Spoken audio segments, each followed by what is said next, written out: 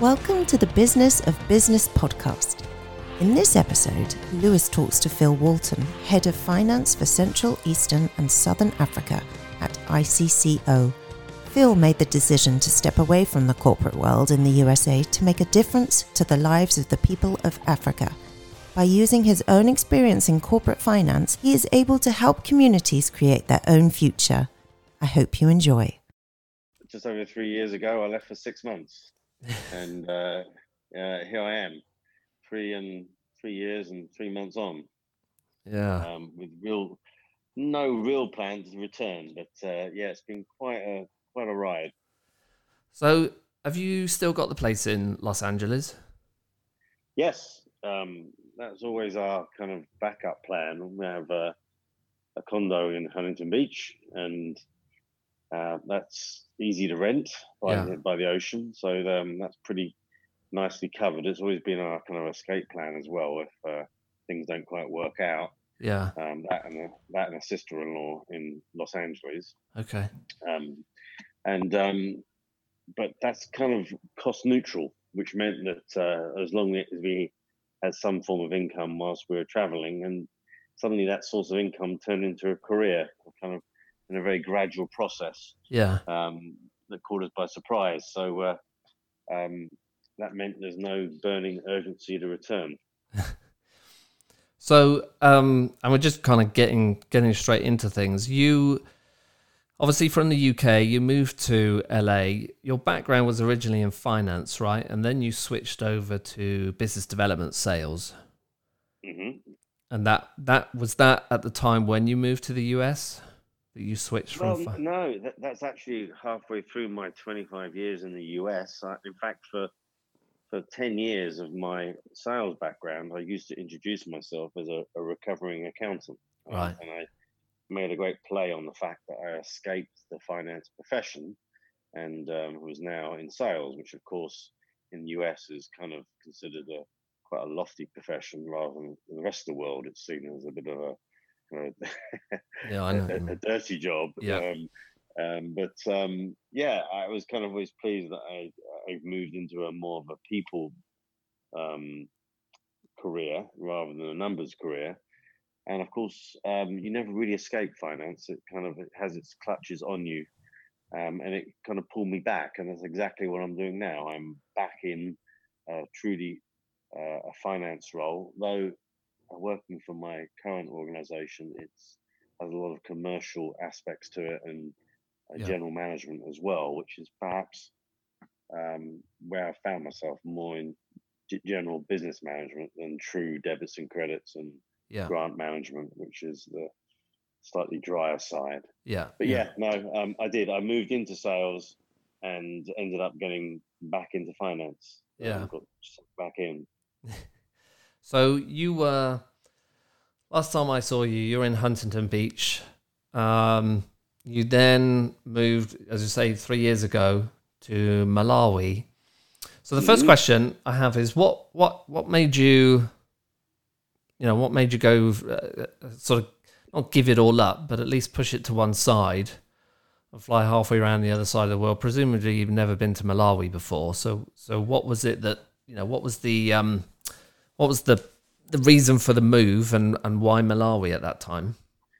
Right. So thought you might ask that question. So I've been thinking about that. So I didn't really know where Malawi was, first of all. It's kind of a small country in East Africa. So Malawi was kind of a combination of circumstances, but the real push was, in fact, sales in the US. I thought I was a salesperson. And then as I realized, as I stayed in sales longer, sales has become somewhat of a science in the US. That people talk about hunters and farmers, and what I really didn't like in sales is when you made a new sale, that the modern convention is to hand that over to the implementation team, and basically you built a relationship with the customer and then you cut it off, and then you then hand it over and you never talk to that customer again. And I realized what I really enjoyed was the ongoing relationship with customers. And I decided that corporate sales in the US wasn't something I really wanted to do in that kind of hunter-farmer model. Yeah. And then, but at the same time, I thought, well, okay, so what do I want to do? And I really decided to take a break. And then the idea of traveling came up. And then going overseas, working in Africa, I always describe myself as a devout capitalist. I really am a believer in business and economic activity through business. Yeah. And that was really at odds with what I considered to be the NGO, the development sector. You know, I felt that was typically a lot of tree huggers and well-intended people, but not business people. Yeah. But I stumbled across a small British NGO that specialized in setting up solar resellers in Malawi. Okay. And they needed to build a sales distribution network to help provide solar lights into the rural community in Malawi. Yeah. And the concept was the more sales agents they had, the more children could read at night. Right. And it's kind of ticked all my boxes, really. It Yeah. had kind of sales background and a finance background.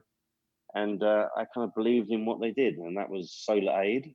Yeah. And that was kind of the bridge to Malawi. Yeah. And did you do that as a volunteer rather than yes, and exactly. And my wife is a finance analyst as well. Okay. Finance background.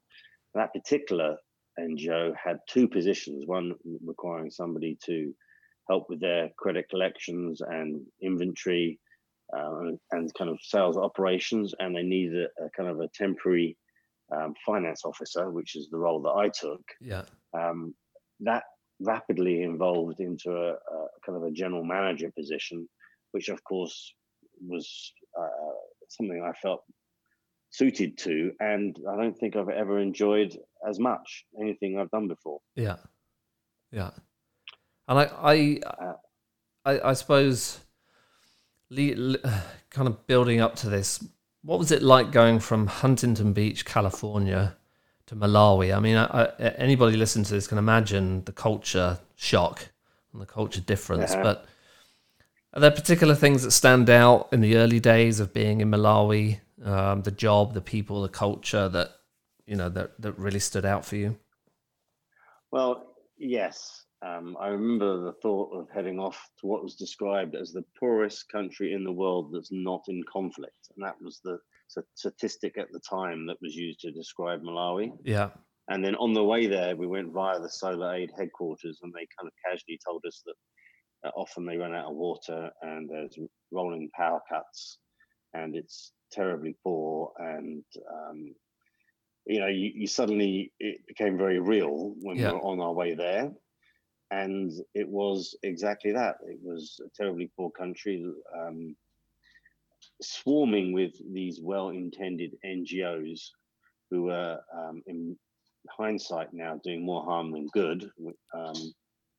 And it's a country with very limited hope and natural resources. Yeah. So it was a big shock to coming from California, but at the same time there was a feeling like you could make a significant difference quickly. Yeah. And that's maybe something that's harder to do in the US and large corporations in particular. You're a small cog in a big machine. Yeah. But in Malawi, we were able to influence change in a small way, but quickly. But it was a big culture shock. But there's ways to settle, and there's always kind of a local community. And to me, also the big secret was football. Right. I'm a big football fan, and Africa loves football. So if you like football, you can go to any bar and you're immediately surrounded by friends. Yeah. That was my technique to integrate. My wife, meanwhile, did Afro dancing, and there's lots of dance classes, and now that's how she met her social network. Okay. But it was a big culture shock. Yeah. And when you say football, we're talking about the football you play with your feet, not the one here in the US that you hold with your hands. We're talking about yes, Manchester United and the real beautiful game. Yes, Okay. exactly. Okay. And it's funny, you walk down the street in Africa, and every other person's wearing a 1995 Manchester United shirt, or an Arsenal shirt is another common one, because all the secondhand clothes, particularly old sports shirts, end up in Africa. Right. So you're surrounded by like a retro parade of football kits, soccer kits. You mentioned something interesting there about other NGOs causing more harm than good, and you mentioned there's swarming. Mm-hmm. What do you? Could you go into that a little bit more? Yeah, exactly. So there was probably the most famous one was I think it was the British government funded the distribution of malaria nets and to various communities in Malawi. And when they returned a year later, they found that all the malaria nets they'd given to families had been sold by those families to fishermen who stitched them together to make nets, who completely destroyed the fish population in Lake Malawi. Right. So, there's one of those, when you give things away in not a controlled way, it can do a lot of harm. Another example would be all these secondhand clothes that people give to Oxfam, the Salvation Army, etc. They get packaged and sold in pellets of clothes in Africa, right, and then get distributed and sold by people on the street. You walk down the street, people selling secondhand clothes. Yeah. And initially, you think that's great, except it's completely decimated the garment industry in Africa. It's destroyed it. There used to be lots of clothes manufactured in Africa, but they can't compete with free clothes from the US. Okay. People feel good about giving clothes away, but they're actually, in effect, destroying an industry in Africa. Right. And in the solar sector, we had an NGO that bought 10,000 lights from us before I got there, actually, which was too tempting not to sell that particular NGO those lights. Yeah. Who promptly then gave them away to one of our regions, all the villagers in one particular region, which destroyed our sales agent's business overnight. Right. So the whole concept of gifting, which is often part of NGOs, is often designed, I think, to make people feel good. Yeah. But it doesn't generate economic activity. That's back to my passionate belief that if you can generate economic activity, you help people more than handouts. Yeah. And we saw that a lot in Malawi. Yeah. That's never even would have thought of that. Like you say, to give your clothes away, you feel like you're doing a good thing. The idea of the malaria net seems like a good thing, and yet basic economics come into play, I suppose. You mentioned in your LinkedIn summary about the fourth sector, and I think this is a good segue into that, because the fourth sector essentially is a sector economy which consists, I was reading this earlier, consists of 4 benefit organisations that combine market-based approaches of the private sector with the social and environmental aims of the public and non-profit sectors. I suppose really then, if you were to make a difference where you are, it would be to help people economically, build businesses, employ people, and enjoy the basic economic benefits that we would do here in the US or UK. Is that right? Yeah, exactly. I often describe this fourth sector as like herding cats. It's trying to organize the government, NGOs, and the private sector to come together and address all their interests. And that actually is why I've ended up at my current NGO, ICCO, because that's exactly what they do. And so a very specific example would be we help farmers generate more value from their crops. It's very typical for a farmer in Africa to grow enough food just for their own consumption, not to sell, because they don't have access to a market. So part of what we do is help farmers grow better quality crops and connect them to what they call off takers, the people who refine those crops into products to be sold worldwide. We've had projects in Kenya where we've helped farmers freeze dry mangoes that were sold around the world. Right. Or probably my favorite project is we've helped Heineken source barley from farmers in South Africa so they can brew beer made with local products rather than importing it from Europe. Okay. So a subject dear to my heart. Yeah.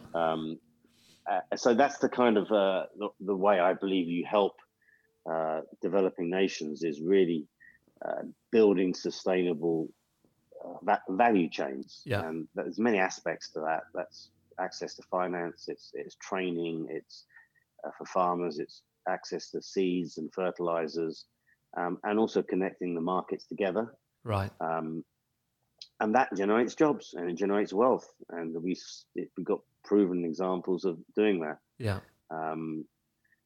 Rather than just giving free tools or subsidies away, that doesn't do any good. It's more about generating that what we call a value chain. Yeah. So you mentioned the ICCO. Could you just explain who they are? Who is the organization? Yeah. So we're headquarters in the Netherlands. Like many of the European nations, their original network in Africa was through churches. Right. So there will be a network of, in our case, Protestant churches throughout Africa. And that's how the Netherlands, in my example, used to implement their aid programs. They used to use their connections through the Protestant church, through East Africa, and that was the kind of the implementation network is through the churches. Well, ICCO is 55 years old, and it's developed into a kind of a multi-faith organization rather than a Protestant church-based organization. But still, it's grounded on a church network. Okay. And it is the common theme with many NGOs in Africa. That's how they were established. Yeah. But we were spun off from the Dutch government, and we're now the independent NGO implementing multiple projects funded by the EU, the Dutch government, even the MasterCard Foundation in the US. Yeah. Implement these kind of agribusiness projects all around the world. My region is just East, Central, and South Africa, but we have a presence globally. Yeah. And so from Sunny Money to the ICCO, what happened there? Did you have to leave Malawi? Did you have to finish up with Sunny Money? What made you change? Yeah, well, that's a good question. I mean, I fell in love with Malawi. I really wanted to stay. I think my wife was keen to move elsewhere, but we both realized that we did what we set out to. When you come to a developing country, I think you have to go with the intention of leaving. You've got to look to mentor and guide the local team to take over your position. Right. That's, that should be the objective. And in Malawi, we were very close friends with my sales manager and operations manager. And after a year, it was clear that they could take the organization forward. I think my role was done. Yeah. And if I stayed there any longer, it would have been for selfish reasons. So it was a really difficult decision. And probably the one that I'm most proud of, that we left the organization in the hands of Brave Mahoney, who's the general manager of Sunny Money in Malawi, and it's gone on to do some fantastic things in Malawi. Yeah. And we stay in contact, and it was what I think you should do as an expatriate in a developing country is mentor, coach, and move on. Right. And then actually returned to the UK for a few months to look after my mother, who wasn't very well at the time. Okay. But we'd already been to Uganda on a vacation and fell in love with the country. And then I found ICCO, and I saw their focus on business creation and generating, I think, sustainable livelihoods in the agribusiness sector, and that kind of spoke to my capitalist kind of core. Yeah. And I kind of had a great call with the regional manager, and that felt the right fit. Uganda is a beautiful country. I kind of believe passionately in what ICCO does, and it's really quite a very different country as well to Malawi. Yeah.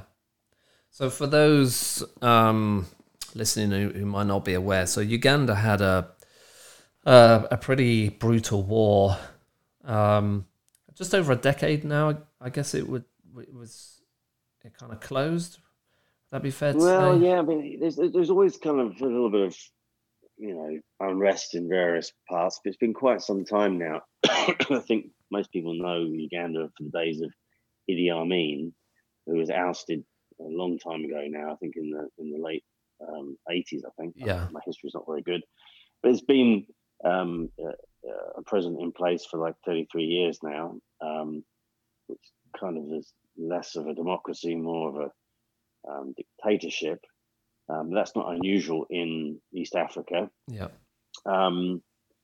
So there was a civil war in South Sudan. Actually, that's probably the most recent unrest, and there's been a lot of refugees who've fled South Sudan into Uganda. Uganda's got one of the most open policies to refugees. It allows anyone into Uganda if they're suffering from war. Right. And there's big refugee settlements in northern Uganda that we help provide skills training. So we help people develop businesses who are basically have been resettled from South Sudan to Uganda. Yeah.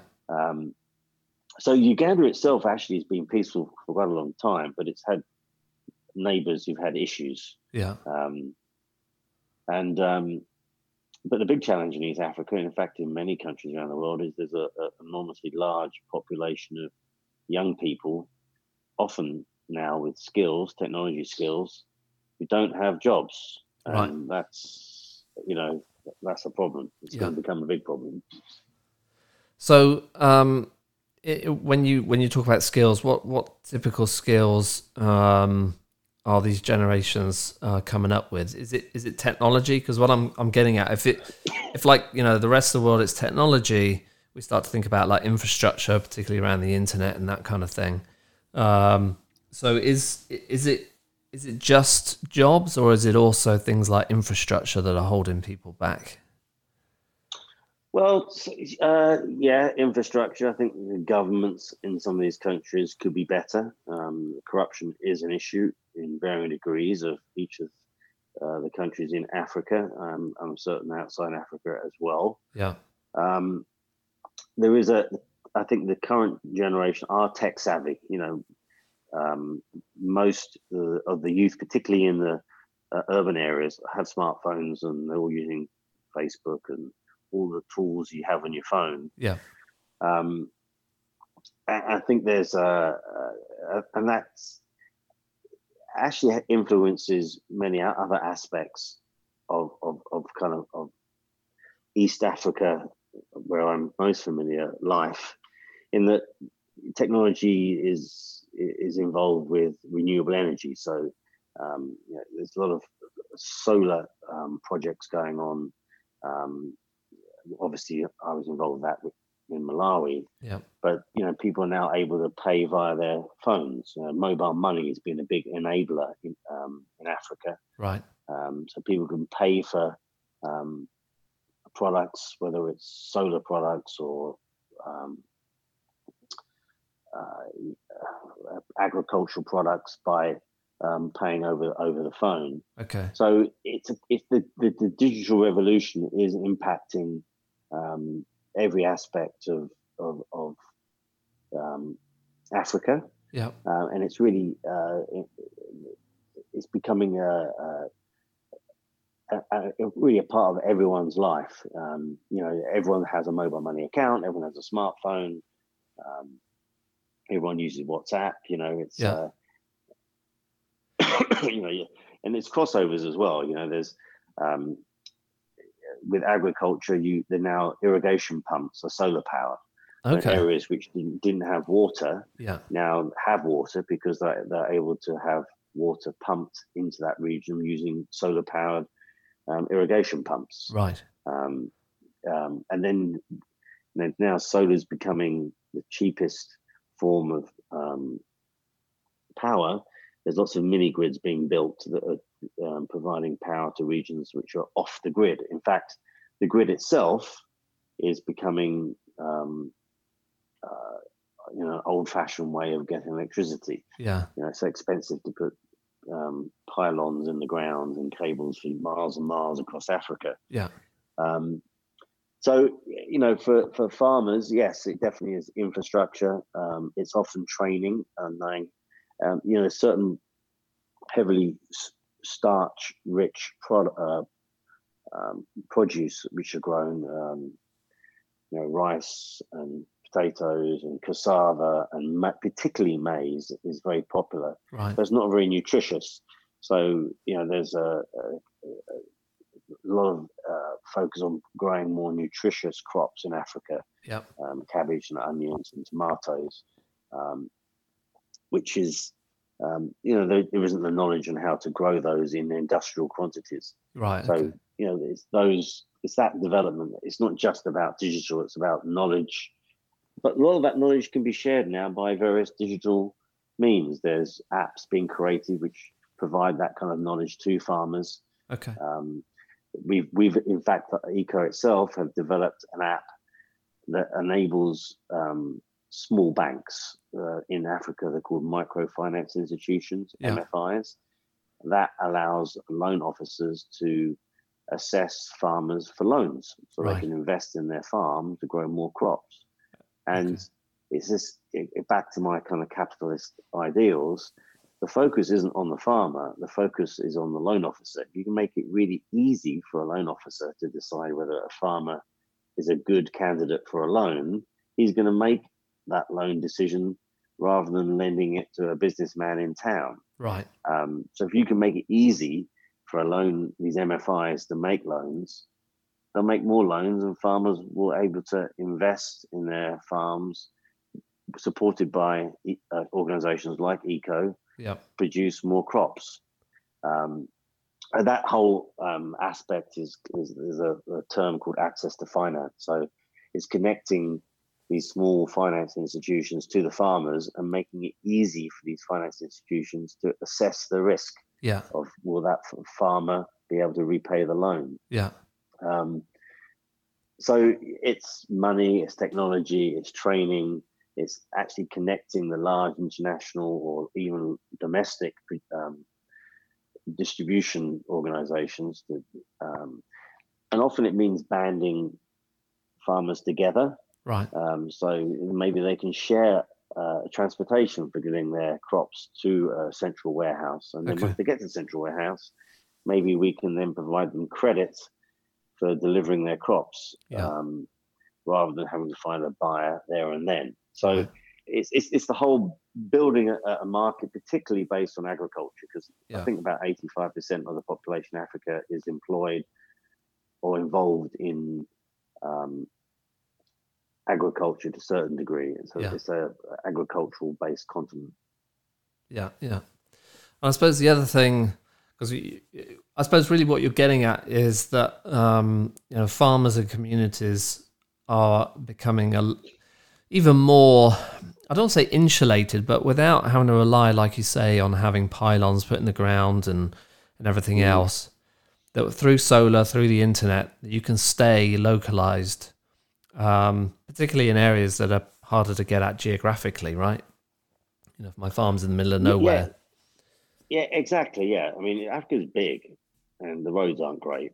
Right. And so it is a challenge, but there's a lot of potential. There was a really interesting statistic I read the other day that there's 45 million people who live in Uganda. Uganda is a country with enormous amount of natural resources. What I mean by that is fertile soil, lots of rain, lots of sunshine, And if just Uganda adopted organic Western farming techniques, it could grow enough food for 350 million people. Right. But they're actually still importing a lot of their food because their farmers aren't efficient yet. Right. And Africa as a whole is an importer of food. Yeah. Even though, so if you could just change that equation, then it will make an enormous difference to the country. Yeah. There are challenges. As I said, it is infrastructure, it is government, but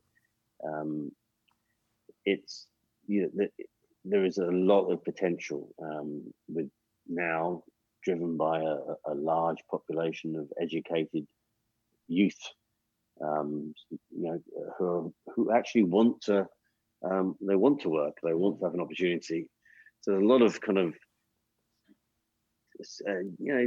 small businesses popping up now that are targeted towards helping farmers and agriculture, and it's the entrepreneurial spirit is alive and strong in Africa. In fact, it was the one thing that really did surprise me when I first arrived in Africa, is that everyone has 4 jobs. They don't just have their day job. They also are a chicken farmer or have a small plot of land. They grow their own crops. Yeah. So sometimes that leads to maybe a lack of focus, but there is a kind of an inherent entrepreneurial spirit. Yeah. That we try to tap into. Yeah.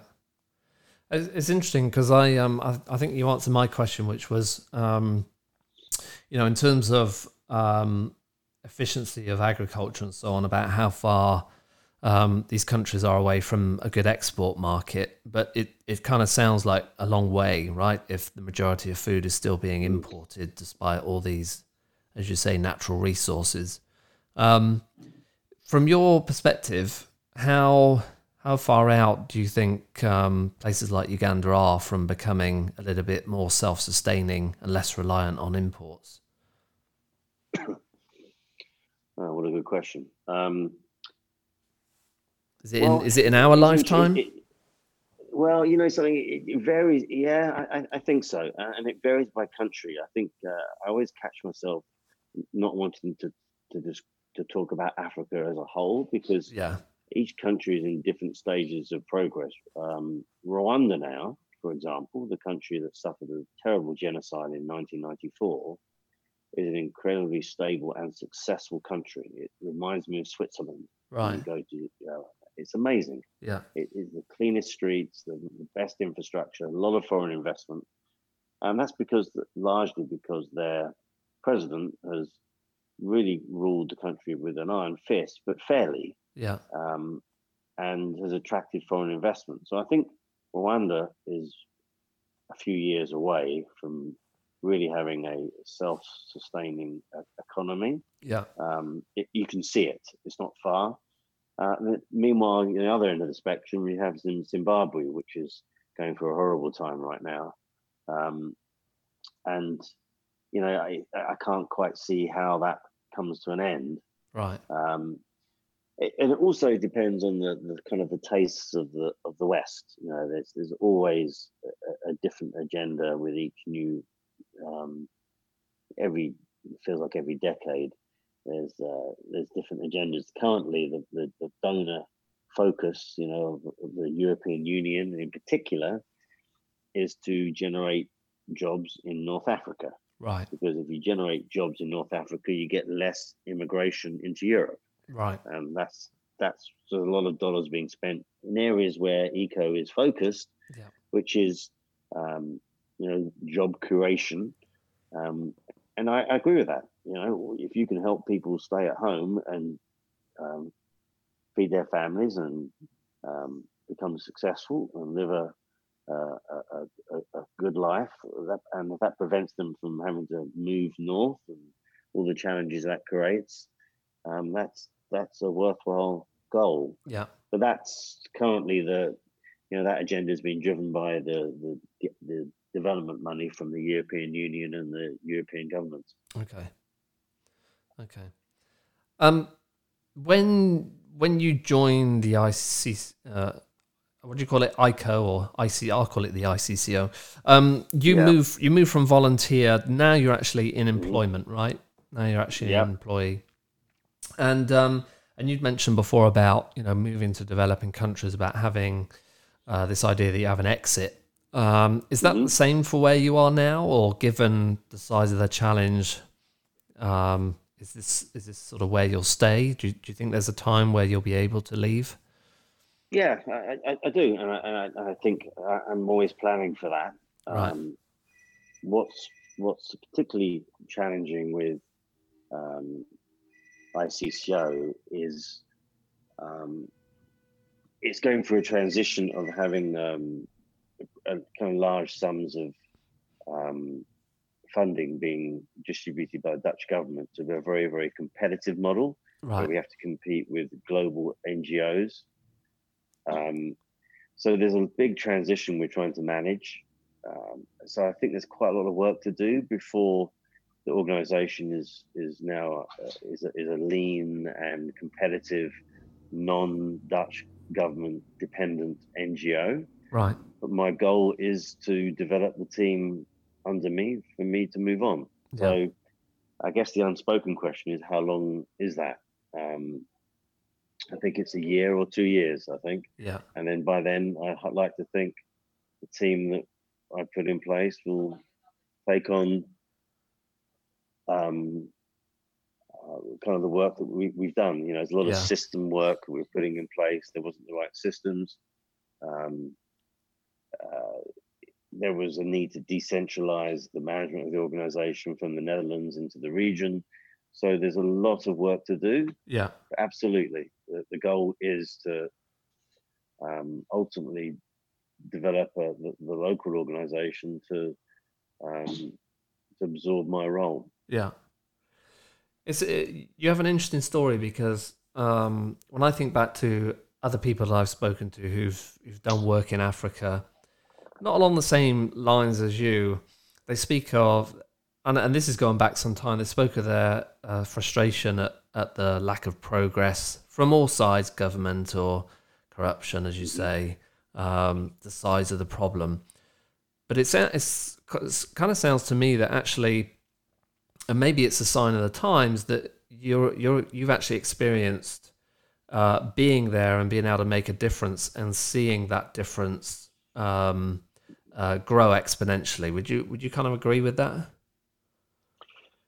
Yes, I think the development sector is evolving. I do think there's more focus on job creation, obviously responding to crisis, floods and wars and droughts, that type of thing. That's a humanitarian responsibility. But in terms of the development focus on job creation, I think is right now. I think you talked about this fourth sector. I do think you've got to find that balance between the private sector, government, and the NGOs. They have to work together. Yeah. And when they walk away from a project, that project has to live on. And that's what we often find with development projects. Once the project stops, the objectives of the project just kind of fizzle out, because it's not built for sustainability, which is a phrase that's overused, unfortunately. Yeah. But projects have to live on once the NGO has finished its work. And I think that's getting much better. But I think the missing piece is still the governments in Africa. Right. So they need to do more. You're right. And you touched on something there, which is, as you say, the word sustainability. And you mentioned it's getting better, but so what you found then is that the NGOs come in on these projects and leave, and a lot of times the project dies or fizzles out. Is that like a common majority thing? Because as you said, when you were in Malawi, there was a swarming with NGOs. So is that typically the case that these there's a lot of projects going on, but they have a life cycle. They start, they have a middle, they have an end, and that's it. Is there projects that are truly sustainable, are they still a minority, or is that getting better? Well, I think it's getting better. I think it's probably difficult to tell. As I said, you split projects into humanitarian projects, but there's a need you have to address. Yeah. Development projects, I think now I would say the majority, the focus is on having very clear metrics to measure whether the project is making an impact. Have you truly improved the wealth of the beneficiaries on the project? Yeah.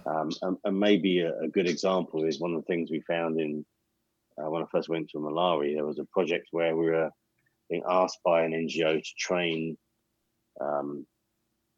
people from the rural community to be solar sales agents, and so we, I looked into the project, and I was told that the previous year there was 1,000 people were trained, right? And I asked a very simple question: of those 1,000 people, how many became successful solar agents? They were invited to a 2-day training course. They were given a free sample solar light. We paid their transportation, their meals.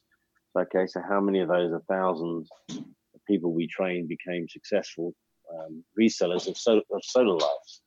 And I remember the look I got when I asked that question was of, why would you care? We trained 1,000 people. That was what the metric was on the project. Right. We trained 1,000 people. Yeah.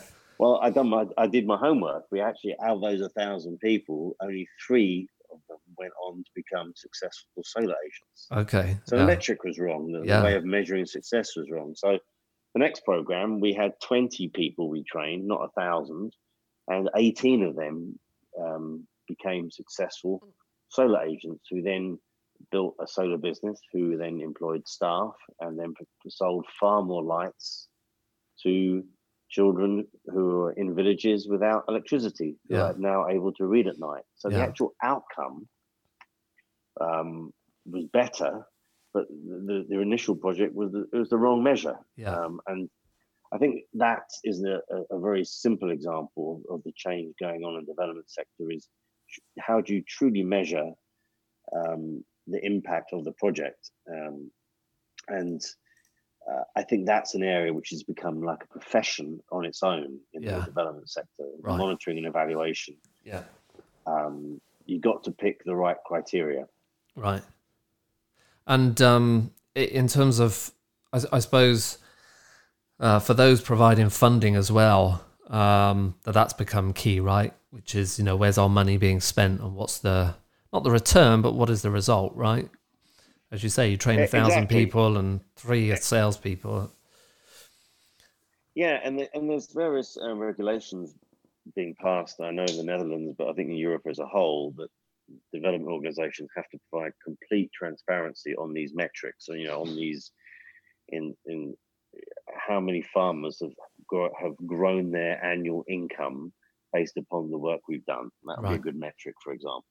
Okay. If we've done all this training, we've connected them with the market, we've provided them access to finance, can we demonstrate that we're increasing their annual income? Those metrics we are now required to provide them on our website, so the taxpayers in the countries that we operate in can see results of our projects. Yeah. So it's like a lot of these things. It's transparency is improving, the metrics are improving, and as a result, the projects are better, more focused, rather than broad strokes, more surgical and involving the private sector. Yeah. And in your role in finance, having this link with the Netherlands, the skills that you've, the skills that you've had, the UK, the US, is that just something you've carried on into Africa? Have there been particular challenges related to your skill set that you've had to kind of develop while you're there? Yes, and there's also been a strange reuse of skills that I had that I developed in my time in the US I wasn't expecting. So the first thing is these projects require a level of grant accounting, and it's quite technical and it's very precise Right. and very regulation driven. It's like a whole new tax code. Right. So you have to learn that pretty quick if you're in finance and the development sector. But as part of my role at ICCO, we're building this app for MFIs, these microfinance organizations, to help their loan officers, assess farmers for credit risk. Yeah. And that's required us to develop a cloud app, which is going to be used on tablets by farmers going into the field, often without telecommunication or network access. Yeah. And we've had to build a licensing model and a business model that lives on beyond the project. Okay. So that was my background. I'm building a software sales model for selling this application to these hundreds of thousands of small little banks in Africa who service the farmers. It's got to be good enough for them to be willing to pay for it. Yeah. So suddenly I'm selling software in Africa, or not quite selling it, but part of building a software industry in Africa. And of course, that is very consistent with my background. Yeah. I kind of want to round off with just some questions. First of all, around for anybody listening who has a desire, whether it's whatever the calling is, to go to Africa and to help. What would be your advice? What would be and in the context of career and personal development, as well as being able to help these countries? What's your advice? What would you tell someone who's thinking about doing what you've done and doesn't know where to start? Well, okay, that's another good question. So we started off as a volunteer in Malawi, and that role actually ended up becoming an employee in Malawi. So my second employee role was in Uganda with ICCO, but you start off as a volunteer, right? And then that gets you on the ground, connected. So I think be willing to be a volunteer first is rule number one. Yeah. Second thing is, depends what your background is. With my accounting background, what I didn't mention was that when I started to look for something to do after the US, I looked at my accounting association's website, and they had an agency associated with the website called AFID, Accounting for International Development, AFID. Right. That's basically a non-profit recruitment agency that looks for accountants, in my case, chartered management accountants, and places you in assignments overseas, both volunteer and permanent positions. Yeah. And they placed me in Malawi, and they placed me in this position in Uganda, and that's what they do. Yeah. That's their for accountants like me who decided they want to go and leave the private sector, they find you positions in the developing nations, in the development sector. Yeah. Now, that's not if you're an accountant. If you're an economist, or if you're into agriculture, an engineer, my suggestion there is to probably look at the EU volunteer program. If you're in Europe, I'm certain there's equivalent programs. You just type volunteer programs in Google. There's all sorts of different programs sponsored by various governments in the US and in Europe. But as an accountant, it's particularly, as anyone with a finance background, it's very easy to using via an agency like AFID. Okay. Is there, from your experience and where you are now, is there any particular job roles that that are in demand that you could fill pretty quickly with the right people? Yeah, it's. I think there's a program management is a big deal in all the development sector. Yeah. So anybody with project management experience is a sought after skill. So, all these projects I talk about are very much about delivering projects. So if somebody is a project manager in the US, those same skills can be applied as a volunteer first, typically, but then that can be then migrated into a permanent position. So Yeah. finance and project managers are the two skills I think are most sought after in developing nations. Yeah. Delivering projects on time, on budget. Right. So that's what tends to be a struggle. Yeah. Okay. And so, for you then, what do you think is next? Are you and your wife just kind of you'll move on when the time is right and take whatever opportunity comes up, or is there a plan? Where do you kind of see things going? Yeah, there is a plan. I think I want to see this transition of the ICCO organization into a lean and very innovative NGO, focused on developing the agriculture sector in Africa. I think there's a lot of work to do. I want to see that through till I can see the finish line. I don't necessarily want to take it over the finishing line. I want to see the finishing line. Yeah. But I think what I've learned about myself is I'm not a salesperson. I actually enjoy coaching, mentoring, and that's really what I've been doing here in Africa. You're looking at bringing some experiences and skills from the private sector, which I think is important, to Africa and helping develop business. So I think maybe next is some form of business studies, teaching, mentoring, coaching somewhere in the world. Okay. Not sure what or when. Yeah. But I think that is my next calling. But there's still here first. Yeah. And do you see that? Do you see yourself coming back to the US or UK permanently as part of that, or is there a desire always to be in emerging markets and economies?